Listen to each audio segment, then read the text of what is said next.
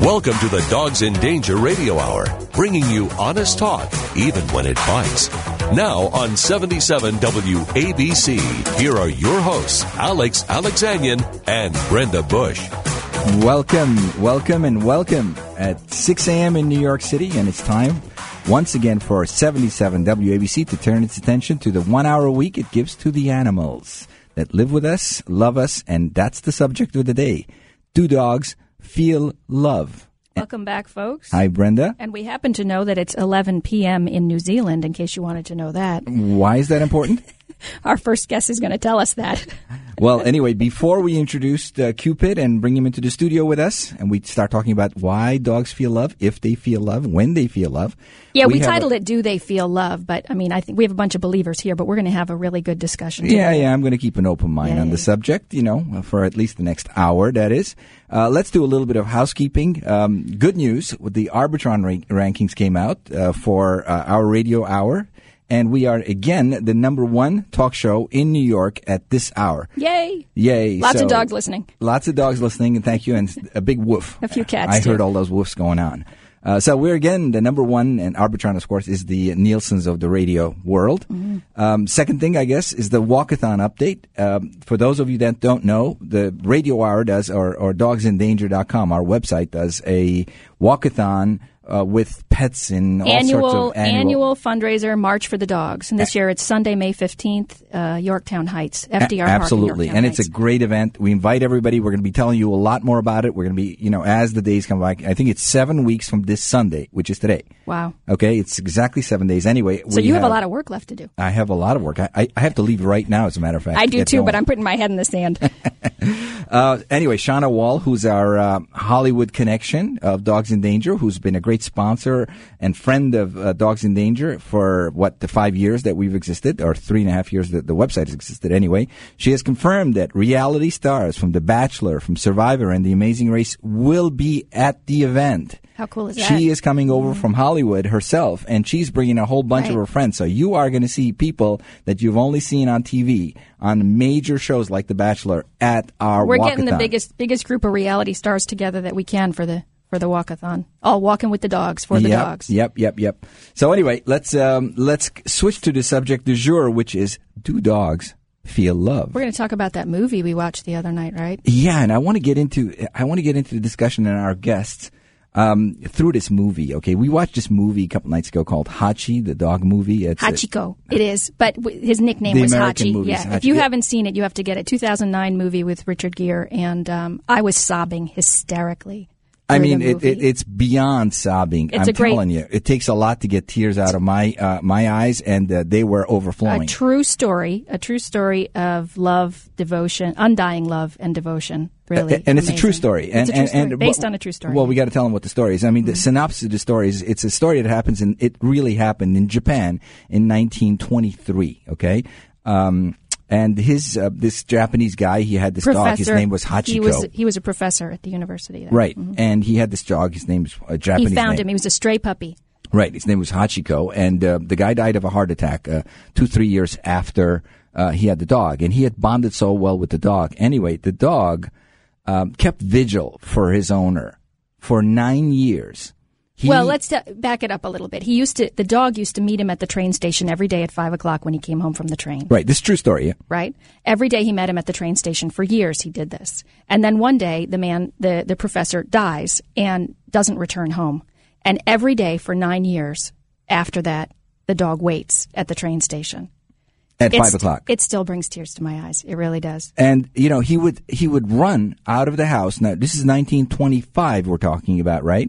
So, in Japan. And so there weren't leash laws, as far as I know, no leash laws back then. Yeah, and no pound rules and all that kind of stuff. So the dog would take off at 4:30. Well, he would follow him to work in the morning, I think, too. No. But after he died, he would take off on his own. He would go to the train station, and he would sit in front of the door where he would come out of. And he did this for 9 years until the day he died. And they say he never missed a train. 5 and o'clock he never train missed a train. every day. He became a monument over there. And if you actually, he is a monument. There is a monument. There's a monument of where the dog sat and waited for his owner for 9 years in Japan today.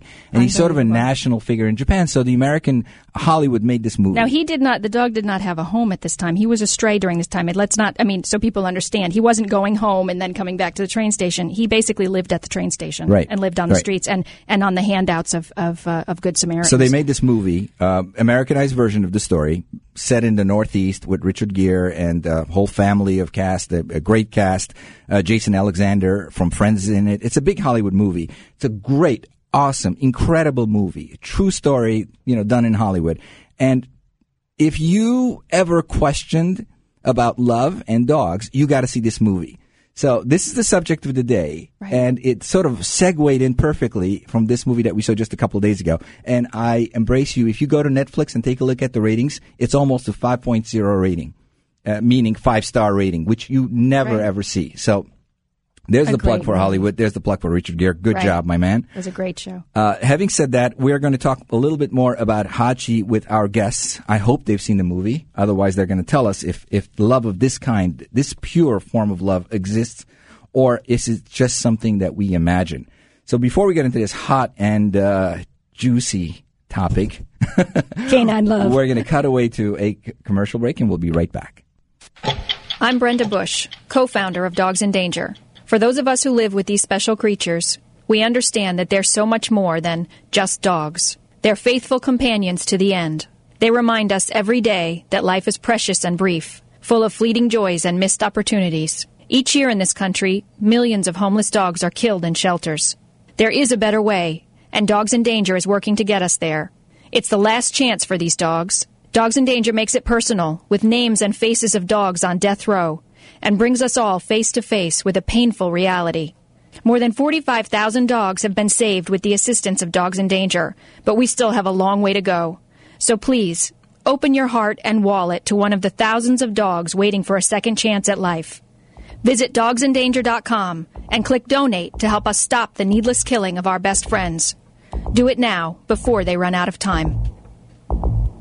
Pets bring unconditional love into our lives every day. That's just one reason Best Friends Animal Society believes that every pet deserves a loving home. Best Friends runs the nation's largest sanctuary for homeless animals, but they do so much more. From helping community cats and delivering animals from overcrowded shelters and puppy mills to brand new lives, Best Friends and their members are saving animals from coast to coast every day. They're working with you and with humane groups all across the country to bring about a time when there are no more homeless pets. Join them. Becoming a Best Friends member is easy. Just visit them online at bestfriends.org and make a donation of any amount. With a gift of $25 or more, you'll receive a subscription to Best Friends magazine. Your contribution to Best Friends Animal Society will support their life-saving work and help animals both at the sanctuary and around the country. Together, we can bring about a time when there are no more homeless pets. To learn more and become a member today, visit bestfriends.org.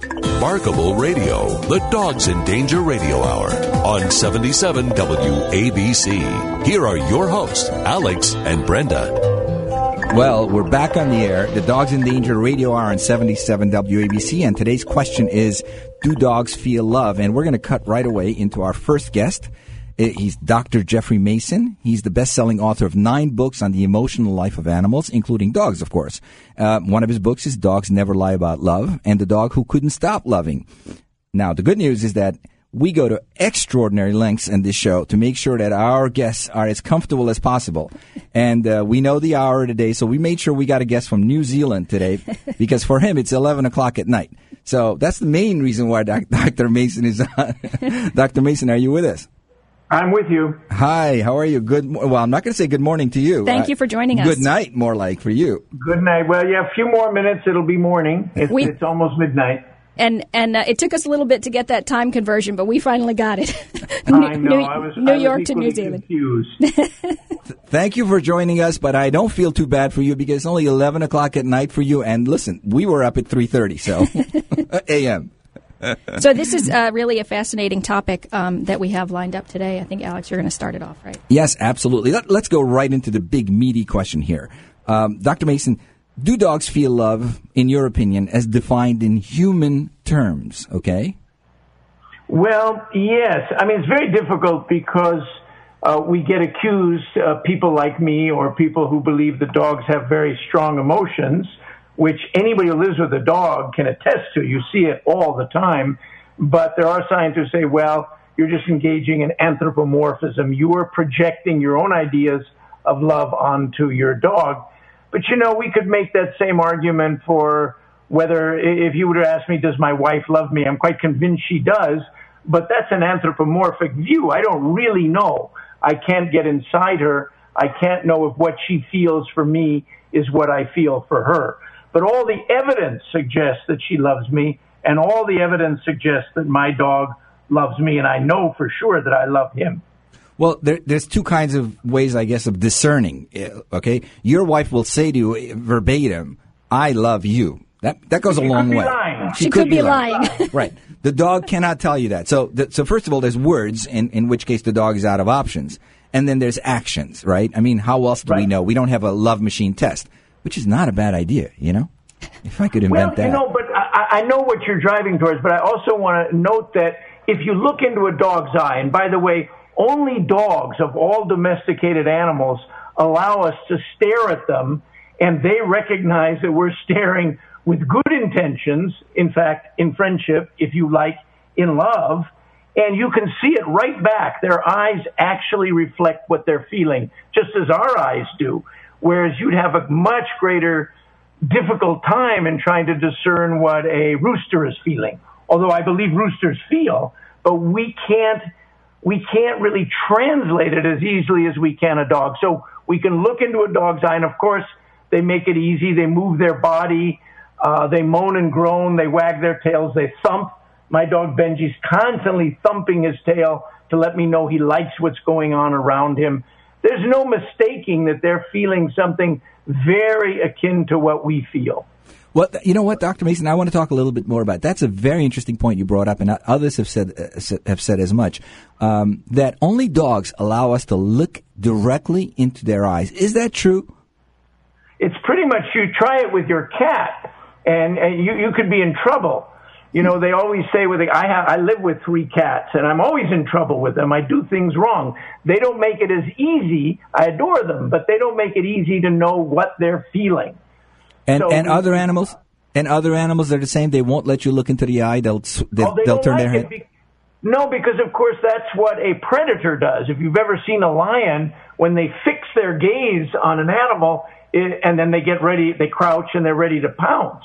Okay. It's an aggressive thing to stare. And by the way, humans are this way too. I mean, when you're among strangers, especially in New York City, and you start staring at somebody on the subway, you could be in trouble. Absolutely. Yeah, absolutely. So you're saying that a dog will allow a stranger to stare into his eyes, or only the one that's close to him or her? No. Well, that's a good point. I don't really know. I haven't tried it with a strange dog. I would imagine it's not a good idea, just as you don't rush over to a strange dog and start smothering it with kisses because they don't know who you are. But certainly with a dog that you're close to, you can look into that dog's eye, and the dog will look back into yours. And Benji will start thumping his tail when I stare at him because he knows that means, oh, he's looking at me with love. Yeah, so misinterpret. I think with strange dogs, for good handling skills and safety, it's not good to stare them in the eye because it is considered aggressive, like you said. So that's a good distinction. Right. I mean, I have a dog who's very uncomfortable with strangers staring her in the eye, but she will just lovingly, gaze into my eyes for hours. So yes, there's a real distinction, I think, to be made between stranger and bonded, relationship. But it's a good point. So one of the delimiters we're talking about here, in terms of being able to define if this dog is feeling any version of human love that we kind of have felt in our own bodies, is the fact that they allow us to look into their eyes, and then we can tell something from their look, from their gaze, like we do with a human, like we do with the eyes say so much, right? And we look to that with human beings too. When you have someone who's incapable of speaking for some reason, the eyes can tell you so much. Well, that's right. And I should mention something else about the physiognomy of dogs, and that is that they smile. I have absolutely no doubt that dogs smile. They get that loose face, they open their jaw, they show their teeth. They pant a little bit and with their mouth open, and you can tell they're smiling, and their eyes are shining brightly. Absolutely. Absolutely. I mean, my dog, Buddy, absolutely smiles. He's got an amazing Brenda smile. has seen it. He's got the worst, most crooked, pulls his gums way back teeth. and his teeth all sticking out. Yeah, he really does it. Some dogs do it more than others, but yeah, I mean, my dogs do it too. That's right. Well, there are dogs who grin, there are dogs who smile, and there are dogs who possibly laugh. I think mine's in the laugh category with the ugliest set of teeth, possibly. Anyway, let me ask you this question, Dr. Mason. This is a fascinating discussion. A lot of people say that we view as love from our dog. All it is basically is that the dog is manipulating us, convincing us of something that's really not there. For example, he's manipulating. I lick your face, you give me food. I look like, I'm cutie and I move my tail, you give me food. I do whatever I need to do for you to give me food. That's not love. What do you think? But I don't think it's true. And the easy way to find out is if you stop feeding your dog for any reason. And in fact, we had to do this recently with Benji, the dog who couldn't stop loving, because he developed hemorrhagic gastroenteritis. And he had to go on a strict fast for 3 days. And he looked at us mournfully, but he didn't lose any of his love. He never even got angry. By the way, it's very rare that a dog, your dog, I mean a strange dog, of course, but that your dog, the dog that knows you, almost never gets angry with you, no matter what you do. So if you refuse to feed your dog or you make him stay outside when he shouldn't be outside, or even some of the terrible things that people do to dogs, the dog does not blame you. And I think if they were simply parasites, as somebody like Stephen Budiansky claims, then they would react badly. They would react more like cats. Mm-hmm. You're in trouble, and dogs are much more forgiving, right? Well, that's the unconditional love, I think, that people who have dogs feel from them, which is exactly that is. So it's proof, I would say. The fact that they don't get angry, that they don't take it out on us, that they don't feel revenge, that they don't say, boy, I'm going to get you, Right. That's to me proof that they love us not for what we give them, but for who we are. And we wanted to focus most of our discussion today on love, but of course, the scientific evidence around all these complex emotions, it's starting to show that they're capable of, which of course we see, especially if you live with multiple dogs, you see this all the time, right? Joy, jealousy, embarrassment, all kinds of emotions. Absolutely. Disappointment. I mean, there's no end. I can think of very few emotions, except some of the negative emotions. I don't know dogs who experience hatred. I don't know dogs who experience greed or even envy. Yes, they can be embarrassed. I think they can feel guilt. But what astonishes me always is that they seem to have some of the more positive emotions, for example, a capacity for friendship and the feelings that accompany it that are superior to humans. I don't know anybody who can be as constantly friendly as my dog Benji. It just doesn't happen. Even my beloved wife will sometimes look at me with that look that says, uh-oh, and Benji doesn't do that. Right. Right. Dr. Mason, so why is it that when we hear a story like that of, I don't know if you heard me talking about the movie, Hachi's movie. I don't know if you've seen it, the story of Hachi. It's a film with Richard Gere. It was out a couple of years ago. You should rent it. It sounds wonderful. I did write about that story in my book, Dogs Never Lie About Love, because, of course, it's a very famous story. It's a very famous, so you know it. It's impossible to read it without, breaking into tears. Oh, exactly. Yeah, I mean, the big tissue box came out of the bathroom. 9 years. Okay, it was sitting in between us. Yeah. Anyway, why is it that when we hear a story like that, it seems to define a purer form of love? We either question its authenticity or we're just overwhelmed by emotion. Somehow we are made uncomfortable by being in the same room with this kind of devotion and love. Or we just throw it out the door and say, hey, you know what, that's BS. Yeah, that's very interesting you should say that, because I just happened to read a very remarkable story, very, very similar to the Japanese one, but in a sense even more moving because it took place during the Second World War. And it was a very well-known French philosopher by the name of Emmanuel Levinas. And he's very obscure. When you read his works, you can't understand a word he's saying. But he wrote one little piece 13 years after the Second World War in which he described an interaction with a dog that is just extraordinary. It's just one line where he says it. He's a prisoner of war, he's with the French army. They were surrendered immediately, and were taken to Hanover, where they were in a work camp. And every day they would walk out, this column of French officers, and the townspeople would spit at them and treat them very badly. And of course, the concentration camp, the work camp officers regarded them as lower than vermin. And they said they felt horrible until one day a small stray dog wandered out from the forest and started wagging his tail in pleasure when he saw them. And when they came back the same night, there was the dog waiting for them. And he says before the guards were able to grab the dog and take him away, he said that dog was the last Kantian in Nazi Germany. In other words, he was the last person who regarded them as not a means to an end, but as an end in themselves. And as Kant the philosopher would say, you have to treat every living being as if they mattered in and of themselves. And only that dog saw these prisoners as men, not as something that you could despise. And just reading that one line brings tears to everyone's eyes. I know when that was published in France, they made a great fuss over that single line, the only line you can understand from Levinas, but it's quite beautiful, and he never forgot it. For 13 years, he was preoccupied with that one dog who didn't make the kinds of distinctions, the us, them, that we humans are always making.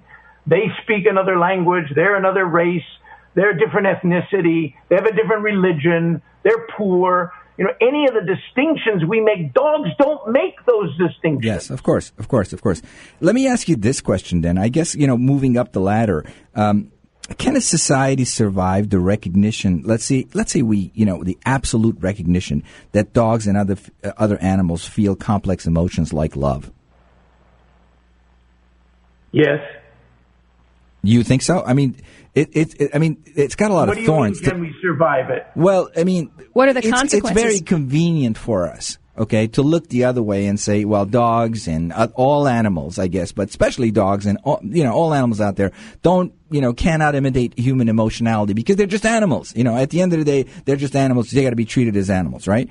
That's right. And I have to ask you, why do you think we say that? I think I know the answer. Let me hear what you say. I think we say that because it's convenient. I'll tell you, I'll tell you why I think it's convenient. I think that our economic system is based on feeding ourselves with cheap protein, which comes from meat. Exactly. Thank you. You got it. Hey. And if you rob animals of their emotions, it becomes a lot easier to justify everything that we do to them, from lab experiments to eating them to mass killings in shelters across the board. Exactly. I mean, that's why I'm heartened by the fact that places like Best Friends and a few others have a no-kill policy. We are not going to let these animals die. And I mean, for me, when I was writing When Elephants Weep, which was the first book I wrote about the emotions of animals, it became inescapable. I could no longer eat meat. If I felt this way, what justification could there possibly be for killing these animals, some of whom had more profound emotions than me? So I stopped eating meat. And I feel also that was due really to the deep friendship I had with dogs, because there was no way I could convince myself the dogs were unique. I do believe that the bond we have with dogs is something that is not seen anywhere else in nature, that two different species bond so powerfully as we do with dogs. But I realize that if I feel this way about my dog, how could I it gets you in a pickle. Dismiss what pigs feel and chickens? And, right. It gets you into real dangerous territory. Pardon? Yeah, it puts you in dangerous territory. Absolutely. And I've been there. I am there. We're going to have another show to talk about exactly this subject. But in this particular one, I think that love is the emotion, the special emotion that makes human beings what we are, that makes our chores of our life, the dangers of our life, the agony of living worth living, because we have one thing we aspire for, is love. And once you translate that love to a dog or to an animal, that's why we feel so uncomfortable when we're faced with this. Then we look into their eyes, as you said, and we recognize something that defines what we know to be love. And so we become overwhelmed by this because now what do I do? Well, My that's dog right. feels love. Who else feels That's right. love? Right. But then you have to ask yourself, do these animals, not just dogs, but other animals, feel something very similar to our love for one another? Do pigs love other pigs? Of course they do. Yeah, and it gets very, very thorny very, very quickly. And, it's a tough place to go because our entire society is based on animal food. Well, Our it's based entire on protein experimentation system. and food. Well, it's yeah, based but on a lot of things. You can get rid of all of that, but you can't replace the Big Mac. Okay? You can get rid of all the experimentation. There's ways around that. But the Big Mac... Well, many of us have, and it's a choice, Many and of I us think we have, will that's find right. ways to well, feed the I mean population. Societally, you can't replace that Big Mac. Okay? You're not replacing that with a veggie burger. Well, you will replace it with grains and vegetables. That's what you'll have to do. Dr. Mason, but I understand what you're saying. I mean, we're a very small minority. Absolutely. Those of us who say Right. we're not going to eat animals, we're still a teeny minority compared to the rest of the world. And more people in China and India, as they become wealthier, they want animal protein. Absolutely. Dr. Mason, you're a great guest. Thank you so much for the wonderful books that you've written. And again, thank you for joining us from New Zealand today. How's the weather over there, by the way? It's raining now, but tomorrow's my 70th birthday, and it's going to be a beautiful sunny day. Happy And birthday. We're taking the dog on a long walk. There you That's go. great. Enjoy the day and have a happy birthday. Happy birthday, Dr. Mason. Thank Happy you so 70th. much. A Thanks for pleasure joining talking us. to you. My pleasure. Our pleasure. Thank you. And we'll be right back with our second great guest. Hey, Brenda, what's the best way for the good folks out there to help their furry friends? Well, they can buy our Dogs in Danger branded T-shirts, mouse pads, and postage stamps. And you know those stamps are real U.S. postal stamps, so you can use them every day. Just think, someone else finding out about this cause each time you send a letter. So please go to dogsindanger.com and buy from our selection of logoed products. Remember, each purchase helps us save a life. That's dogsindanger.com. From the time we enter school as children, we're taught about the power of reading, about its importance in keeping us connected to the world around us. If you have difficulty seeing words on a page, that's no reason to stop reading. Talking Books is a free program from the Library of Congress. If you have trouble reading normal-sized print like books or magazines, you could qualify for the free Talking Books program. When you subscribe, the Talking Books and a special cassette player will be delivered to you for free. As soon as you finish one, simply mail it back and order more from the thousands of available titles. The program and the postage are free. Call toll-free 1-888-657-READ. That's 1-888-657-READ. Choose from a vast selection of books and magazines. Call 1-888-657-READ. 1-888-657-7323. A message from the National Library Service for the Blind and Physically Handicapped. Throw your dog a bone. Let him listen to the Dogs in Danger Radio Hour on 77 WABC. Back to Alex and Brenda. Welcome back. We're on the Dogs in Danger Radio Hour, and we're going to be talking to Dr. Frank McMillan, who's Director of Wellbeing Studies at Best Friends Animal Society. Our best friend. Our best friend. Our yes. best friend Good at morning, Best Friends. Dr. Frank. You're on the Dogs in Danger Radio Hour. Well, good morning. Thank you for joining us. Yeah, thank you for having me. Good morning, Dr. Frank. What part of the country are you calling in from? Utah. Utah. So you're where the Best Friends let's Sanctuary see. is. That's right. So it's- Central Time, right? Mountain Time? Central Time? Where? Mountain Time. Right, Mountain Time. 4:30, right? We deal in so many time zones now that I kind of forget the U.S., but anyway. 4:30, yes. 4:30. Okay, Dr. McMillan, you Dogs get are up the bright and dog early in badge the of honor. the Dr. Frank house. Thanks.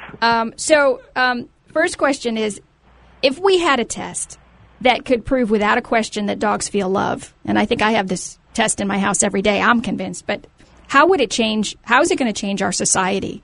That's sort of where we left off with our first guest, and hopefully you had a chance to listen to it live streaming out there with Dr. Mason. No, I didn't. But ask it again. If we had a test... if we had a test, right, to prove that dogs feel love, how's that going to change our society?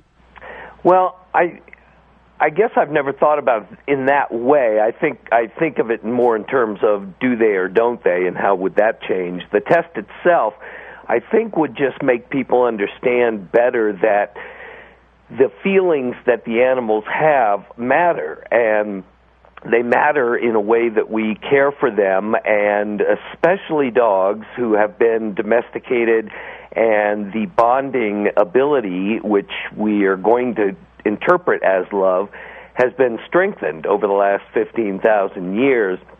And that's important because when we make the bond stronger, it makes it hurt more when that bond is broken or impaired, and therefore the dog left chained outside howling for attention is obviously suffering, and suffering more than he would have if he hadn't been domesticated. Well, let me ask you this question. This is Alex, obviously. Sure. How do we know that the dog is feeling love in human terms? I mean, how do you know? I mean, you're obviously in the camp that feels that that they do feel it. How do you know that the dog is feeling what we consider to be human love, the emotion that we feel between humans? Well, we don't. And it's important to understand that all the emotions, we can never know for sure that the feeling is quite like we feel it. For example, when a rabbit is terrified and trembling, does rabbit fear feel like human fear? And the answer is we don't know. The truth is you can't really know what your own human companion feels in terms of fear or something like that. But the bottom line is that the emotions are going to have either a pleasant or an unpleasant feeling. So if they feel exactly the same, that's not important. What's important is, are they pleasant or unpleasant? And the unpleasant and pleasant aspects are what make you do what you do. So with love, you're going to have the feeling of attractiveness and draw and pleasant feelings when you're with the one that you're loving, and conversely, when you're separated or prevented from making that attachment, then you're going to feel unpleasant. But you don't want to go so far as we can't, I should say, to say it feels exactly the same. Okay, well, even if it's not exactly the same, let's just take the proposition that they do feel some form of love to the human being, and there's a bond from the dog to the human being, some version of, doggy version of love. Let's just say that. Yeah. The question I have for you is, what does a dog have to do to show that love to us so we recognize it as what we consider to be some form of love? Well, this is where it gets real tricky, because when you have a bond, emotional bond, it's driven by two sets of emotions, the pleasant, as I say, and the unpleasant. And nature devised it this way because bonding, attachments are so important that they're enforced by both sides. This is, for example, as important as it is to eat food, where you're driven by both the pleasant feeling of the taste of food, or if you didn't have that, if that somehow faltered, then you're driven by the fact that it feels unpleasant by not taking in the food, so you take in the food that way. So nature, for important things like this, has a backup system in case one of them fails. So when you have a bonding, and this is true for two people that are together. For example, if you take a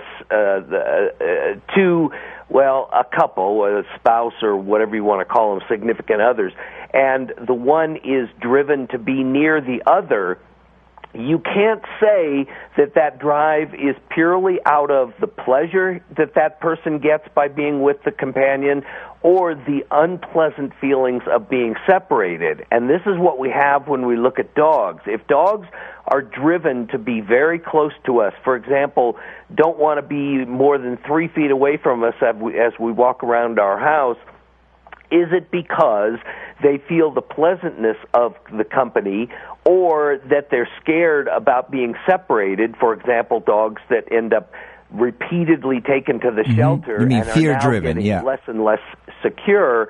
They want to be attached because they're so afraid of being separated. Right. So is it fear-driven or is it a pleasant, emotional-driven, his actions, the dog's actions are? Right. And I actually devised a study to try to separate that, and it didn't pan out quite as clear as I would have liked. But what I did in the study is I tried to get everybody's description of how their dog acts with them, without them, And then the important part was how they act in the presence of somebody else rather than the person that's answering the questionnaire. Right. So that if the dog was relieved just by being near a human, then you'd know it was more out of fear than out of pleasantness. And what'd you get? Like I said, the unfortunately, it didn't distinguish that well, and that's only because it's a combination of the two. It's a combination of both. So the fear, love and fear. The fear element is always there, is what you're saying. Even with me and my dog, who are bonded together for the entirety of his life, you're saying that he still has a fear element in not being near me. Well, it's probably not fear, and I'll tell you why. It's because when that bond is severed, for example, if your companion dies, it's not as if the fear is what's subsuming you now. It's the fact that you are now grief-stricken. So it's more a matter of unpleasant feelings. In the anticipation mode, it would be fear. But when it actually happens, it's actually grief. For example, when you see these couples pleading for their kidnapped baby or child to be returned, there's no fear there. There probably is, I suppose, but more it's the grief that they have of not being with their loved one or having their loved one with them, which is a corollary of love, right? I love you so much that now the thought of losing you has emotionally overtaken me. Exactly. Well, and many people who have dogs will say that they experience grief. I mean, surely they experience grief, or what appears to be grief, not only in the loss of their own kind, but in loss of their human companions too. But Dr. McMillan, a lot of people say that we as humans, cherish love so much. We need love to such outrageous extent that we create love in the animal in our eyes just so that we have it. We want to be loved so badly that we ask the dog to love us. And so the dog gives us what we want. Well, I think that's true, but you could say that. I think you'd be more on solid ground of saying that with the person who says they have a turtle that loves them and needs them. But I think the behavior is so obvious in the dogs that you don't have to necessarily anthropomorphize or project on the dog to actually interpret their behavior as comparable to what a mother and child would behave like when they're separated. So you're saying that in other species, but with dogs, the evidence is pretty much prevalent that there's something happening there, and it's not just us projecting onto them our own needs. Yeah, although there's no scientific evidence, when I speak of it, I talk about that there's plenty of evidence of an attachment where it gets a little sticky is interpreting it as a love type of a component. I should also point out that in humans, there's different types of love. There's what's called romantic love, and that's the actual bonding that two people have that has a potentially sexual component to it. But the other type of love is called companionate love, and that's where two very close friends or even a married couple years and years down the line, it's the kind of bond that's not necessarily sexual, but is very much an attachment and a deep, deep caring for that person and a loss when you lose that person. And that's what looks like we're seeing in the dog type of bonding with people is a very deep companionate type of love. But the romantic love, which people always jump on and say, you can't be serious. My dog is not in love with me. And that may be true, but it's not important because that's only one type of love. Yes. Why is it, Dr. Miller, why is it there's such a abhorrent lack of real research in these kind of things? These sort of touchy-feely stuff that there's 70 million dogs in the United States. Why is it that there's so little research that? Is it because people are afraid of going in that direction? Institutions are, or there's just no money for it? Well, that's one and the same. The fact that you look like a loon when you try to undertake these kind of studies because you're accused of anthropomorphizing and also things that people might say are not that important. So it's not really looked at in that regard, but The other aspect is simply that these are hard to pin down. The one anecdote here that I always keep coming back to is a movie that was it's probably been 10 years or more now, and that was the Jodie Foster movie Contact. I remember that very well. Yes. And in that movie, Matthew McConaughey played the preacher, spiritual advisor to the president. His name was Parker, and he was talking with Jodie, who Jodie played a scientist. And what happened is he was asking her, "Why don't you believe in God?"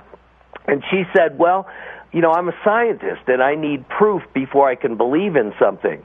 And so he asked her, he said, "Well, let me ask you, do you love your father?" And she goes, "Well, yeah, a lot." And he goes, "Prove it."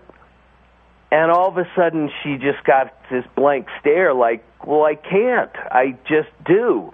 And that's what we're faced with, is how do you prove it? And that's actually your own feelings. How do you prove those? Not the harder thing of how do you prove a dog feels that for you. So that's how hard this kind of stuff is. It's really, really hard. It's also very uncomfortable. I mean, the story of Hachi, which I know you're quite aware of. I mean, it's a famous dog, the Japanese story of Hachi with the 9 years of vigil for his owner. Right.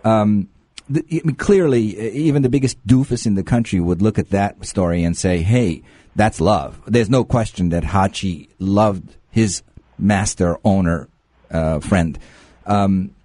There's no question about that. Is that what a dog has to do to be recognized as love? He has to go and sit in vigil for 9 years at the same spot, with something that no human that I can ever imagine. Well, you're going to get behaviorists who are going to argue that that's not necessarily indicative of love, but could be a whole lot of other reasons why he was there. Well, I personally choose the undying love.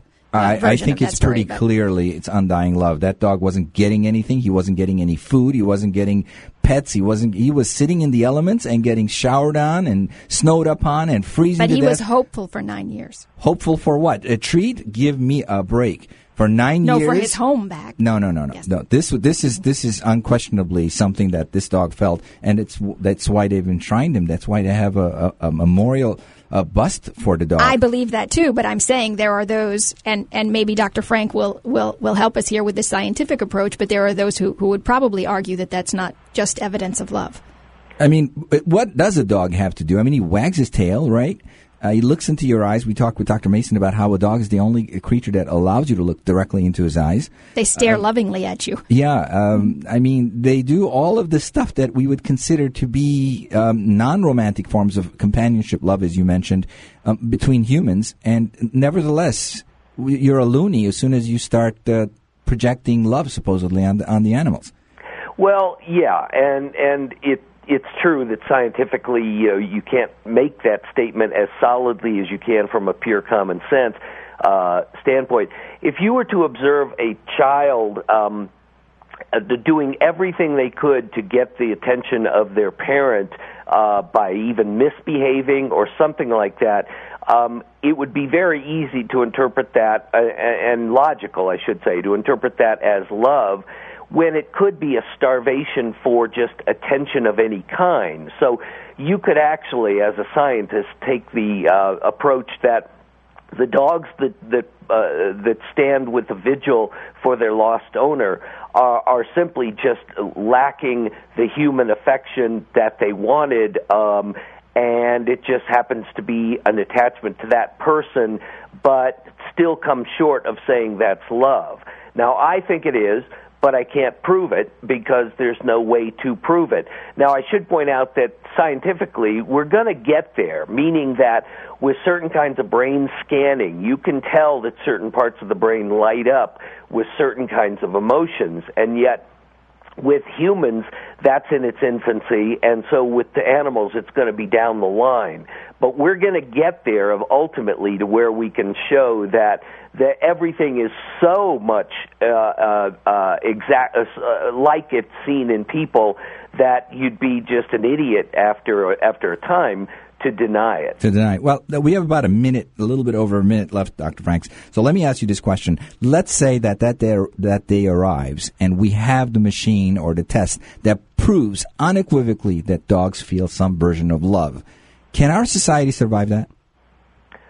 Yeah, although it will be very interesting, because if you look at, for example, Eastern cultures where dogs are stuck in cages and sold on the market for food, it's going to just put a lot more pressure in terms of a change. Society will survive it, and in a very good way, but it will be a big jolt. I'd have to say that. A tremendous jolt. I mean, Yep. How will society react to something like that? How do you project it?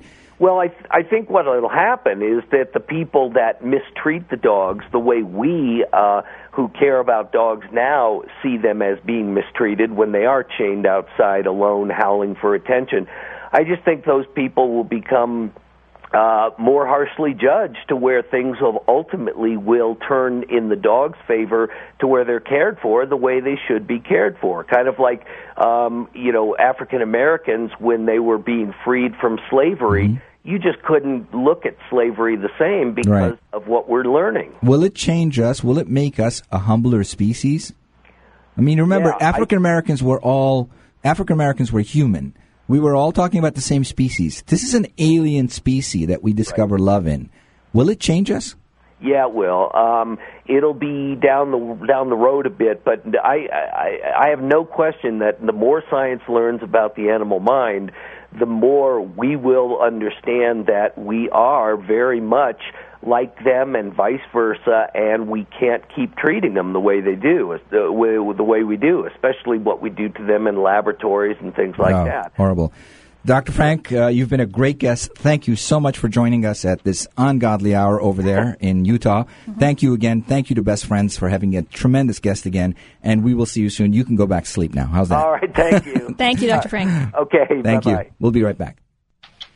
When we first started thinking about dogs in danger, we had one overriding thought. Millions of innocent dogs were being killed in shelters each year in this country. And we realized there was no way for the public to know which dogs were going to die and when. That's when the light bulb went on. So we created dogsindanger.com, where every dog gets a last chance at life. The good public embraced the idea, and more than 45,000 dogs are alive today, bringing joy to families everywhere. In today's economy, it's hard for anyone to part with their money. But Dogs in Danger needs your help to keep saving lives. If you believe, like we do, that needless killing is morally wrong, then do something about it. Please go to dogsindanger.com and make a tax-deductible donation. Just $18 a month will help us continue our life-saving mission. Donate to dogsindanger.com and do something good for your soul. Gain a buddy, save a life. Dogsindanger.com. Right now, thousands of wonderful dogs are in shelters waiting for families. Meanwhile, puppy mills breed tens of thousands of puppies each year to be sold in pet stores or over the internet for profit. Dogs in puppy mills never feel the touch of a kind hand or grass under their paws. They're forced to have litter after litter to produce puppies for sale in pet stores at high prices. At the same time, many dogs lose their lives in shelters because people choose to buy rather than adopt their pet. Best Friends is working with you and with humane groups all across the country to bring about a time when every animal has a loving home and there are no more homeless pets.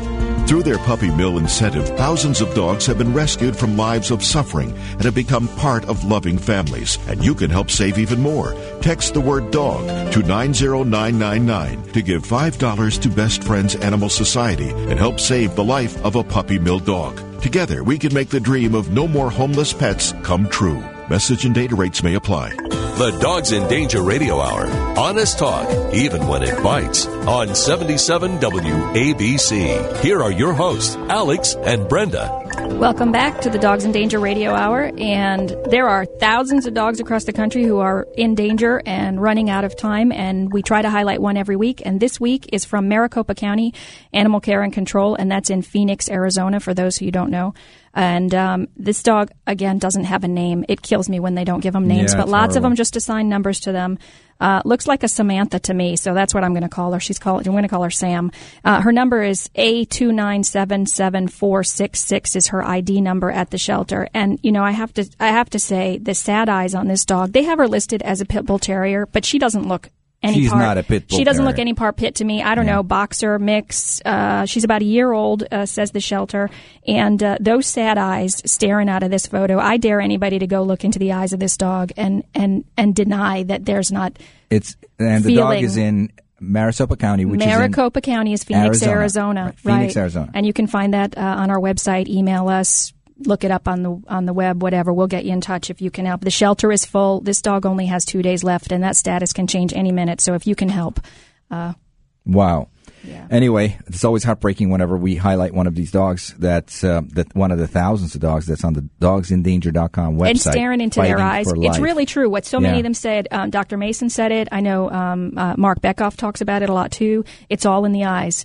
Yeah, it's all in the eyes, and what a subject. Do dogs feel love? And I think that we got to pretty well an answer to that, the absolute answer, which was yes. And to that, I have a theory that the reason that many of us are overwhelmed by animals' show of love, the reason that the tissue box comes out so easily when you watch a movie like Hachi, that they exhibit a purer form of love. An all-consuming love that we strive for. We humans, we dream of that kind of a love. And it's the kind of love that the poets muse about and the composers write music about. It's all-consuming. It's a love that's till death do us part. And we see so little of it And in it's our human lives. unconditional and pure. Unconditional Really and pure, yeah. and there's so little of it in our human lives that when we see it and we recognize it in an animal, it makes us uncomfortable, it overwhelms us, and the tear ducts open up. Yeah, and the question, really goes to the heart of our way of life.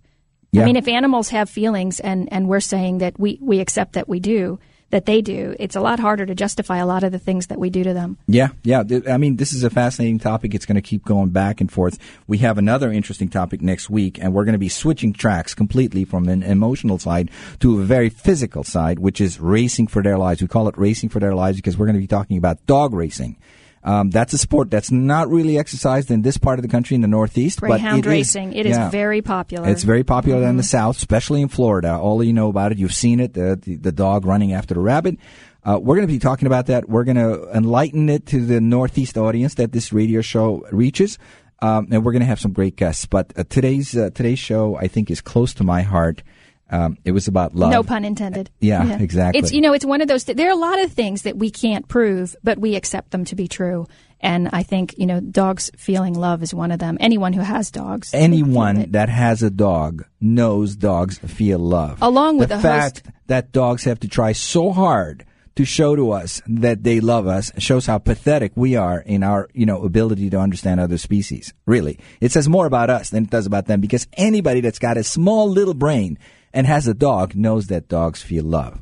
Okay. But for the other side, the incredulous side, we're going to come up, as Dr. McMillan said, we're going to come up with the research and the test that one day will prove it to the absolutists out there.